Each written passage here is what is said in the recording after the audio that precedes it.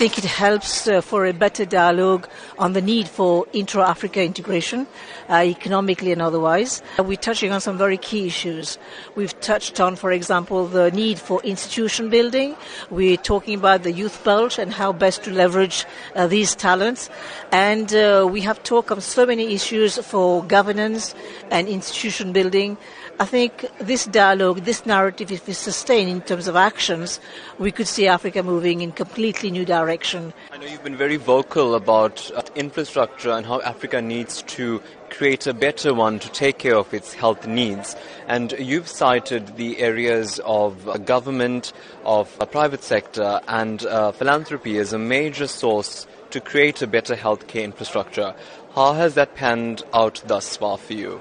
What we're talking about today is how to increase the nexus between health and other areas like food security, nutrition, water sanitation and energy and air pollution quality.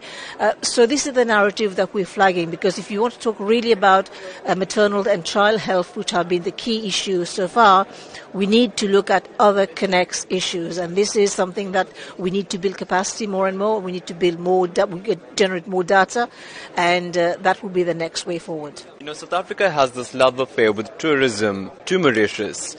How can this conference create better tourism links with other African countries to ensure that Mauritius benefits from the tourism chunk of the economic pie? With South Africa, the love affair, as you say, has not only been tourism. It has been in many sectors. Education has been one of them. Trade is another very fundamental issue. Health is another issue, because we increasingly use your health infrastructure for many of our health challenges that we can't resolve in Mauritius. Why do South Africans come to Mauritius? I think, again, these are an introspection we have to see, but we have some of the answers in terms of providing security, for example, in terms of providing the necessary tourism infrastructure.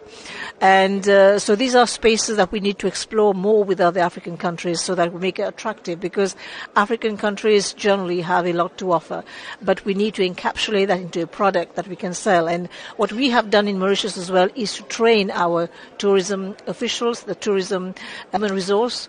They're fully trained, and so they can respond to the needs of the tourist who comes to Mauritius. A lot of discussion, a lot of dialogue, a lot of policy discussed during this conference. When you go back to Mauritius, how do you as a leader of state now hold those who have made pledges and have made contribution via IDEA? How do you hold them accountable?